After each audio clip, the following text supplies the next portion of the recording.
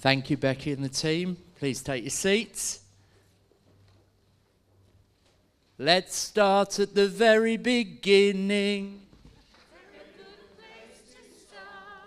With the alphabet you begin with. ABC. With singing you begin with. Do, re, mi. Do, re, mi. Do, re, mi. The first three notes just happen to be. Do, re, mi. Do, re, mi, fa, sol, la, ti, do.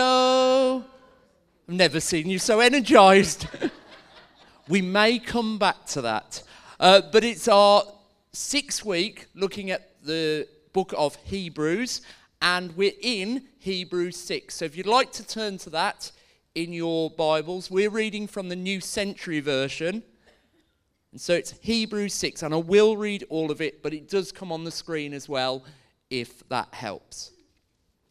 So let us go on to grown-up teaching. Let us not go back over the beginning lessons we learned about Christ. We should not again start teaching about faith in God and about turning away from those acts that lead to death. We should not return to the teaching about baptisms, about laying on of hands, about the raising of the dead and eternal judgment. And we will go on to grown-up teaching if God allows. Some people cannot be brought back to a changed life. They were once in God's light and enjoyed heaven's gift and shared in the Holy Spirit. They found out how good God's word is, and they received the powers of his new world. But they fell away from Christ. It is impossible to bring them back to a changed life again, because they're nailing the Son of God to a cross again and are shaming him in front of others. Some people are like land that gets plenty of rain. The land produces a good crop for those who work it, and it receives God's blessings. Other people are like land that grows thorns and weeds and is worthless. It is about to be cursed by God and will be destroyed by fire. Dear friends, we are saying this to you, but we really expect better things from you that will lead to your salvation. God is fair. He will not forget the work you did and the love you showed for him by helping his people. And he'll remember that you are still helping them. We want each of you to go on with the same work, hard work, all your lives, so you'll surely get what you hope for.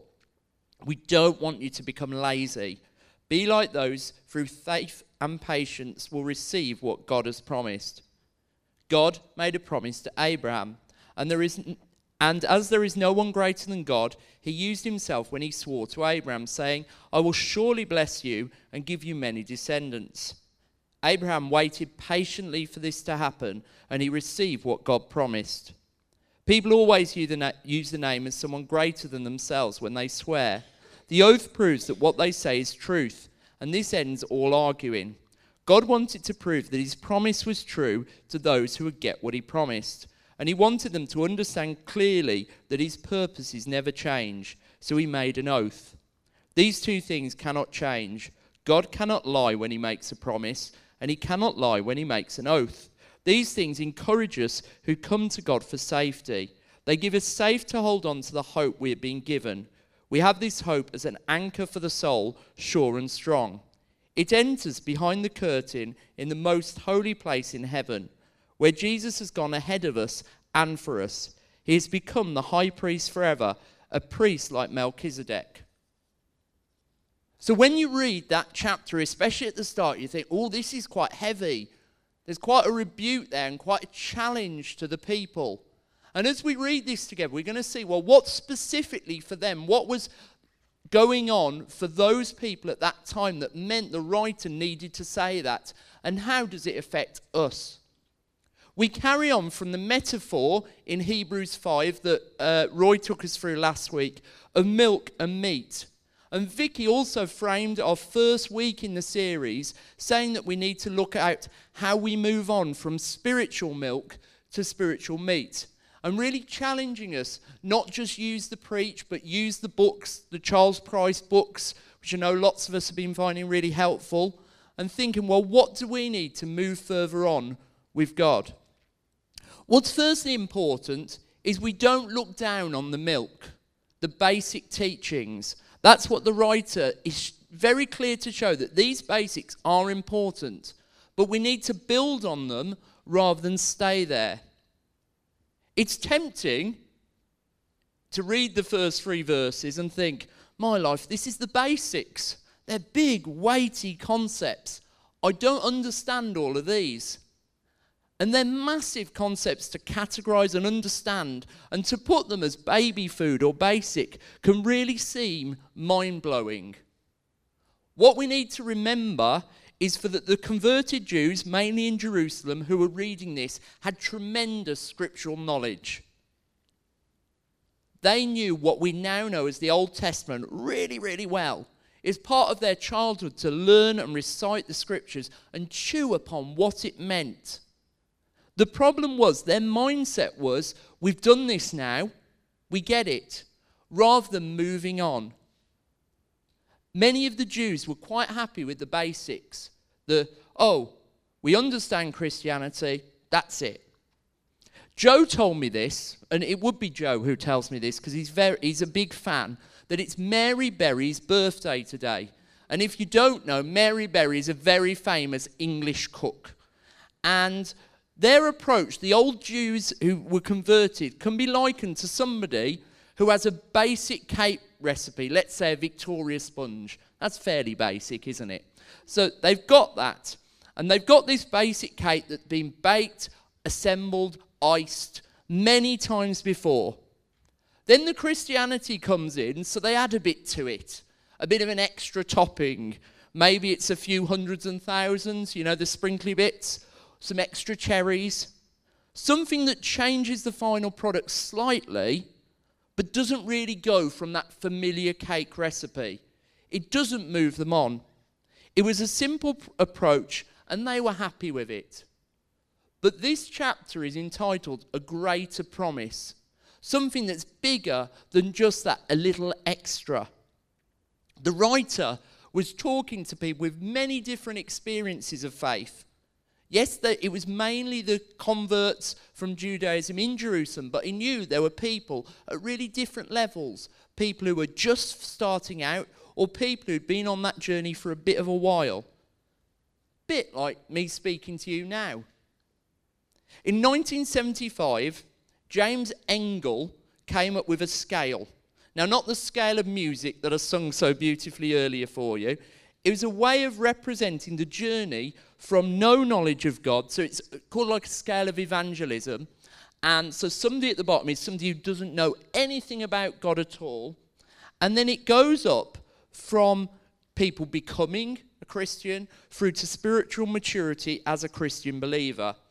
And as I said, it was from 1975, and the model has been used by some Christians to emphasize the process of conversion and the various decision-making steps that a person goes through in becoming a Christian. Over the years, scholars have debated this and messed around, and most agree that this scale is far too simplistic and has its flaws. For example, I'm sure there are people here going, well, that didn't happen in that order for me, or that doesn't quite work out. It's really important you don't use this as a scale to measure yourself on and go either, this isn't good, or go, aren't I wonderful? And it's of course possible to be on the scale, one thing on the scale without another. So, for example, one version of this has being active in the church quite high up. But actually, you can be very active and part of a church, loving it, without asking Jesus to be in your life and shaping your life. As Theresa May often says at the moment, what is important is that we see there's a progression in faith. She doesn't say this bit, she just says what is important is. What is important that we see there's a progression of faith that the writer for the Hebrews is trying to explain to his audience. What have you done with that basic faith when you first had it? Have you moved on? Many people hear the words of Jesus would say, well, I hear it, it's lovely, I enjoy being part of the church, but haven't made that step of faith. Some people, like what the writer's talking about here, would have a very basic faith. Or there are people here who would say, well, I've moved on, but maybe I'm at a plateau now. I've been a Christian 20, 30, 40 years, but have I moved on recently? As many of you know, even though I don't like to talk about it, I ran a half marathon a few years ago. Now, I would have put the picture on the screen of me completing it, but there's only so many chins we can put on a screen at once. And so I ran a half marathon, and then I knew I could run distances of 5k and 10k at a certain time. And from like wheezing around parks in the West Midlands on a Saturday morning at 9 o'clock and taking ages, I could do it a lot quicker. I knew with certain plans and disciplines, I could get faster, stronger, be able to cope with the hills. Where I live, there's a massive hill that goes up for about a mile that's brilliant to run up, even better to run down. And with my experience, I knew the more I kept going with training, the further I could push on. And people that were training with me and people that were helping me were like, you could go for this time now. You could go for this. The problem is, I was quite happy with the times. And the standard I did, I was like, I've done a half marathon. I can do a 5k in this. I'm fine. And so my running experience really, even though I still go out, is basically where I was a few years ago. I'm not much better. I'm not much worse. Going back to what I started with earlier, is the well-known and well-loved musical, The Sound of Music. And the Governess Maria spends time teaching her young charges how to sing. And as we say, it's when you read, it's with ABC, and when you sing, it's do, re, mi. And the alphabet provides the building blocks for reading. And the scale, do, re, mi, fa, sol, la, ti, do, so, there's a sol there, I don't know where that's gone in. They provide the building blocks for music. Do you agree with that? Phew. The writer of Hebrews tells his readers there are building blocks for faith. The early steps, the easy stuff, they help build a foundation for the strong, mature faith. When you master the alphabet, then the entire canon of literature is available. You move from reading Mr. Tickle to reading the great celebrated classics of literature, even though I would still argue that Mr. Tickle is a great classic too. After you master the scale in music, you're able to put notes together in a different way. You move on from singing things like Mary Had a Little Lamb to being able to sing a more complicated aria like Puccini. As you move through the basics of faith, your faith gets stronger, moving you from the simple fact that Jesus loves you to knowing with firm conviction that Jesus is there for you for all the times, from the good times, the bad times, the frustrating times, the difficult times, and the understanding that the Christian's walk isn't always easy, but it takes a mature faith to stay the course. The Message version, which is a sort of it's putting the Bible in a slightly more poetic language. It says this. It's quite stark. So come on, let's leave the preschool finger painting exercises on Christ and get on with the grand work of art. Now, straight away, some of us will point to our own limitations. So when I'm using things about music or art, you're going, well, finger painting's probably about my level. Or I'm never going to be able to get from Merrily We Roll Along on the recorder. That's about because there are certain people who are gifted in certain fields. That's fine. But don't let those illustrations cloud what we're being asked to do here. Some of you who are not Christians or at the start of your Christian journey might find this going deeper incredibly daunting, especially when you're processing a lot. You're hearing a lot of things on a Sunday. You're reading things. You're listening to podcasts or UCB or different things. And you're going, whoa, there's so much. I'm loving it. But, whew. My belief is a lot of this is about mindset and positioning. In previous chapters, we were shown Jesus' example.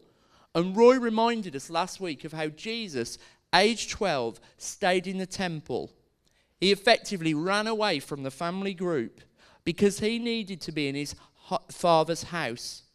Mary helped us understand the position of rest in God and not using rest times to switch off, but going deeper in the things of God. So don't worry if you find things tough or confusing.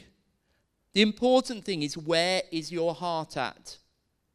The Bible has got loads of examples of people who were doing the same thing on the outside, but the results before God were very different. So Cain and Abel, one of the very early stories in the Bible, they both brought offerings. But God knew that Cain's offering was done with the wrong heart. Jesus tells the story of the Pharisee and the tax collector. One, the Pharisee seemed to be doing an amazing prayer, but Jesus knew his heart was wrong. While the tax collector is probably, to those looking around, to go, oh, what is he doing? Knew the heart was right. Who remembers the band Delirious?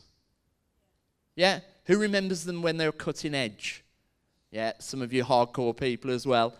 They were a band in the probably mid-90s and 2000s, but really when I was sort of 16, 17, 18, not long ago, was it? They were really big there. And they, every so often, they'd a push to get into the normal charts, not the Christian charts, the normal one.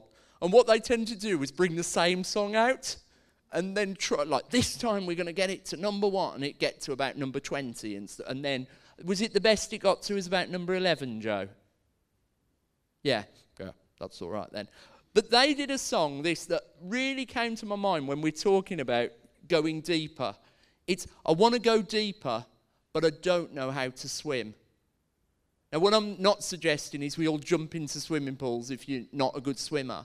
What we're saying here is God is there to carry us. God is there when our heart is saying, I don't understand these things, I'm confused. This isn't all about a rebuke chapter. We will see what the greater promise is, and what the writer is saying is there for these people who want to go deeper, but maybe they don't know how to swim. The word deep in Webster's dictionary means, and you're thinking, why are we looking at the word deep? We know what the word deep is, but hey-ho, it's extending far below the surface, descending far downward, profound, opposed to shallow, piercing a great way, not superficial or obvious, hidden, secret, heartfelt, intricate. God wants to take us far below the surface in our relationship with himself. This relationship must not be superficial, as unfortunately these days so many things are, but heartfelt, hidden, and of great depth. Now, we come to the part that you Bible boffins have been looking forward to. For those of you who don't know, Hebrews 6, verses 4 to 8 is one of the most debated parts of the Bible. Tomes and tomes of writing have been written about it by people wearing tweed jackets and smoking pipes, or very scholarly people. So it's on the screen there. We read it earlier. But there's a debate about this portion of Scripture. And the debate is often called once saved, always saved. Who's heard of that before? Yeah, yeah. What it's basically saying, is this chapter saying people who've come to faith in Jesus can turn their back on this faith, and therefore their faith is cancelled out, that they won't experience heaven? And I thought it was really interesting to see what our little study book that we've got, the Charles Price study book, said about this passage, as I knew I was preaching on it. And when Vicky gave it to me, I opened it really eagerly to see, what does this say? And I found Hebrews 6, and guess what? It's not in there at all. Charles Price just doesn't even bother. We have chapter 5, and he goes to 7. Thanks. I feel good about that. Now, my view is we can often get bogged down in theoretical debates. But the most important thing is, where are you with your journey with Christ? I remember years ago about going to a debate. Kev, did you go to that? Tim Fellows put it on. It was at somewhere over sort of Stourbridge Way, and you had different dignitaries in the youth movement of the Black Country debating once saved, always saved. And most young people were there because they fancied someone, and it was a bit deep for them at the time. But I still remember it because I was very holy. But I remember Steve Uppal. Steve Uppal, brilliant speaker. And he said this. He went, why take the risk? Why meddle with things going, oh, I found a get out of jail free card here? That as a Christian, we should be making sure we're right with Christ and doing everything we can to proclaim the gospel to those around us, whatever we feel their experience of Christianity has been before or after. So, really, you might say this is a bit of a fudge, but my understanding is that many of the Jews converted to Christianity that Hebrews were writing to felt like it was a thing they needed to do. A bit like a rite of passage, an experience like a tick box exercise. Say yes to Christianity, go through some of those foundational truths that we mentioned earlier that's at the top of the passage, but that's it. We're then going to do our own version of faith. Do what they wanted to do. What made them feel good. What made them warm and fuzzy inside. And what they felt comfortable with. The Message Bible calls this salvation by self-help. And how much is out there nowadays on the internet, on the telly, on all things saying, here's what you do, here's the self-help you need to do to make yourself sorted. And that's what the writer is warning against, doing your own little version of Christianity. This chapter contains really strong words about faith and how we approach God. And I ask you, wherever you are in your journey, to really speak to God and search what it means to you. And also, as a church, we've been doing that, haven't we? We've been going, well, we want to build a community with Jesus as a centre. And that's got to be absolutely crucial to any growth, that Jesus is at the centre of what we're doing. So what is God saying, challenging, poking, prodding about your relationship with him? Unfortunately, like my relationship with running, often I can be content with where I am with God. I can be happy with the current milk rather than wanting the solid food. Roy mentioned steak last week, and when I heard that, firstly, I did want a steak. So I was quite sort of looking forward to that. But often we can be thinking, well, what do we prefer out of milk and steak? And especially if you said a milkshake was in there. You know what I mean? Because sometimes we can think, well, I'd go for the easier option. Steak can be hard work, especially if my mum cooks it. Don't tell her that. Bit chewy. But both milk and solid food have their nutritional value and are important for growth and development. We don't decry our early experiences of faith, but we build on them. Now, Intercessors Arise came up with these tips for building on foundations and going deeper with God. Thank him for what he's doing in you. Live a life of praise and thanksgiving. Choosing to go deeper with God will pay off in the end. Refuse to listen to the devil.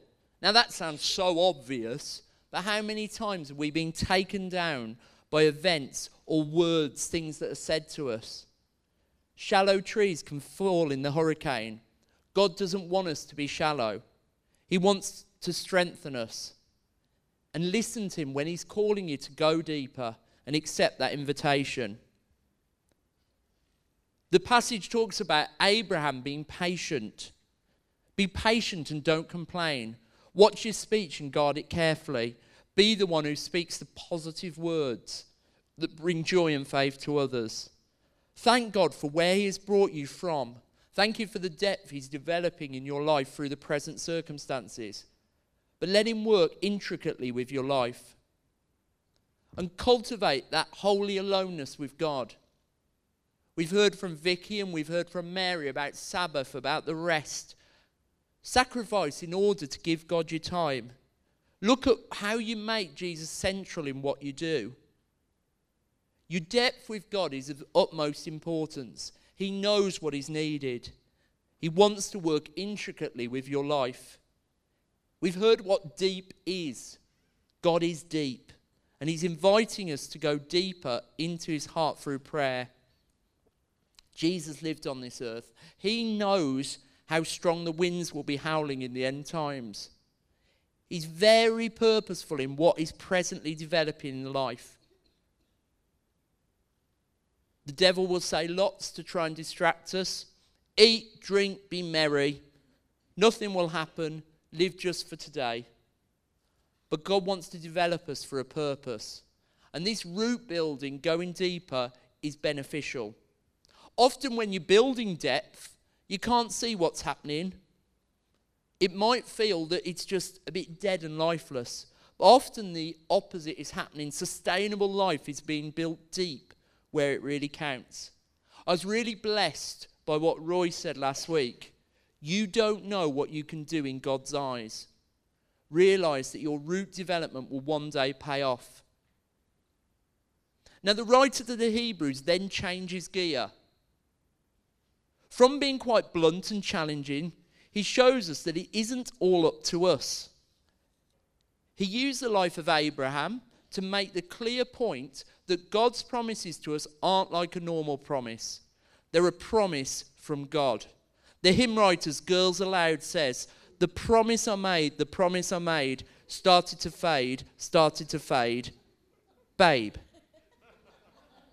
Our promises aren't like, by the way, one of my greatest achievements years ago at Junction 10 was taking a trip to see Girls Aloud and getting it paid on the church credit card. Like, we still paid our way, but the way I got that past Carol McRoberts was just a moment. But anyway, so, did you come on that, Mick? No. Fair enough. So, anyway, moving on from that, God's promises are different. These two things cannot change.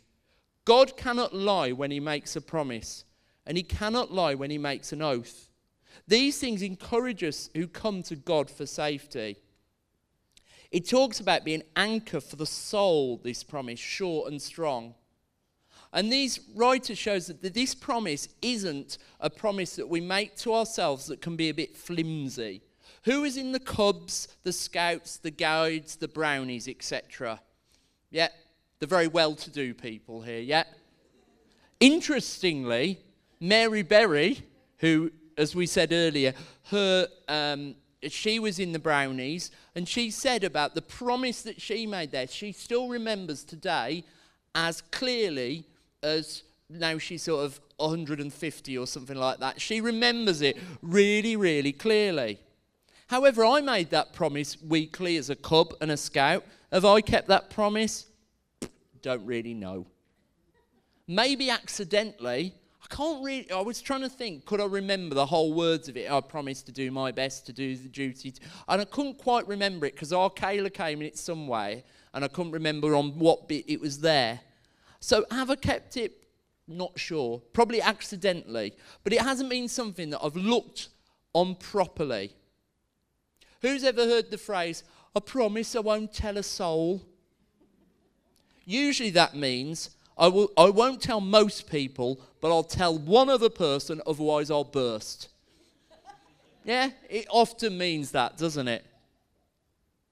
It also, in the passage, mentions an oath.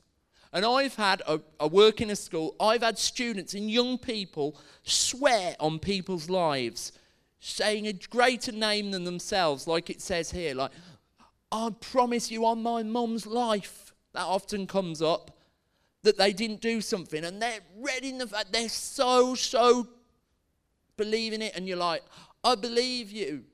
Well, you don't, because you've seen CCTV footage showing they actually did it. But often we do that, don't we? People swear on certain things. They make promises that they can't keep. God's promises, God's oath, are not shaky or worthless. They are the anchor for us. This greater promise means that it's individuals, and it also means the same for a community with Jesus as the centre.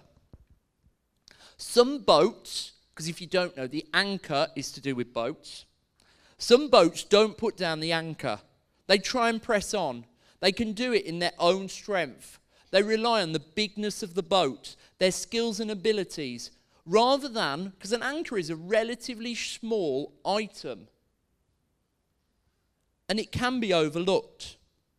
The old hymn says, "Will your anchor hold in the storms of life?" Basically says, what do you put your trust in? It says, will your anchor hold in the storms of life when the clouds unfold their wings of strife? When the strong tides lift and the cables strain, will your anchor drift or firm remain? Band, if you could come up, please. In conclusion, there's an actual specific type of anchor that can be used. There's a traditional type used to hold steady in times of dock, when the boat's not going anywhere, or storm. However, there's another type called the kedge anchor. Apologies to anyone particularly seafaring. I'm not nautical, but I am nice. The kedge anchor is one that is light. But what you do is you throw the kedge anchor into the distance. It's not one to ground you there. You throw it where you want to go, and that effectively pulls the vessel forward. So two types of anchor. The one that keeps you where you are, and the one that pulls you forward. It doesn't keep you in a holding pattern. It moves you further on. We know from what we sing about, what we read, that Jesus is with us in storms. But often we don't think of him pulling us through. Problems is, anchors can be unutilized. Wherever you are in your walk, how do you view God's promise to be that anchor? And what are the promises that God's also said to you? Maybe as a new Christian, maybe recently, do you hold on to those? Are they also the anchors that pull you through those troubling times? The great scientist Michael Faraday was also a Christian. When he lay dying, some journalists questioned him as to his speculations about a life after death. Speculations, he said? I know nothing of speculations. I'm resting on the certainties. I know that my Redeemer liveth, and because he lives, I shall also. You can have a wonderful time exploring God's promises and using them as your anchor. God promises a firm foundation on which to build. Let's stand together.